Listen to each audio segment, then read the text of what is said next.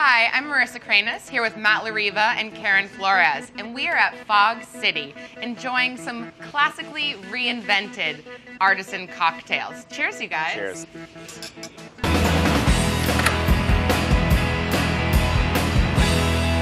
Dreamforce is a jam-packed 4 days, but if you plan on coming to San Francisco before the conference or staying after, you have some great opportunities to take in this city. We want to give you a little bit more information on this terrific neighborhood of San Francisco. First of all, right across the street, we have another favorite beyond, of course, our personal favorite, Fog City. Can you tell me a little bit about Pier 23? Pier 23 is just awesome. It's right on the water. You can enjoy sweeping views of the bay and of the bridge. It's just a really fun, casual locals place. And I know, Matt, it has one of your favorite sandwiches. The crab salad sandwich at Pier 23 is so fresh, so flavorful. I mean, they get the crab out from the bay, they serve it up to you. It's delicious. And like you said, it's very casual. It's great to go out, have a casual lunch with your team, people that you've met while you're in your sessions. It's a great place to be.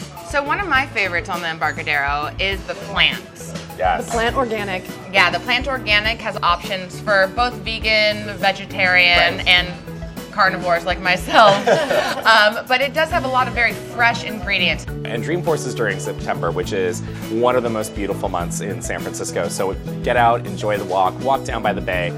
Yeah, you can rent bikes. I would definitely highly recommend jumping in a pedicab and taking a tour of this area. Yeah, and you know, one of the other great, unique experiences on the Embarcadero is the Exploratorium. Yeah, it's an interactive science museum that is for children, for adults, and you do have outdoor exhibits that you can interact with as you're walking along the Embarcadero. The most iconic place down here is the Ferry Building. It's known for the Port of San Francisco sign. The Ferry Building is 1, a beautiful structure, 2, a landmark, and 3, filled with so much great food. Slanted Door is there, which is just a very famous restaurant here in San Francisco. It is delicious.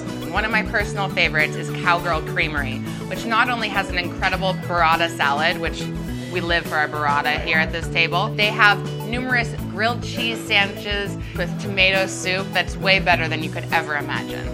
You really can't talk about the Ferry Building unless you talk about Blue Bottle Coffee. Oh, yes. Head down to the Ferry Building, get the best latte you're ever gonna have, and just really take your time, go through the Ferry Building, and enjoy everything it has to offer.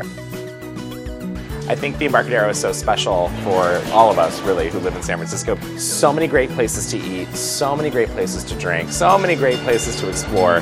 Take your team out, explore the Embarcadero. It's wonderful. Well, thank you guys so much for exploring the Embarcadero with me and these fabulous beverages.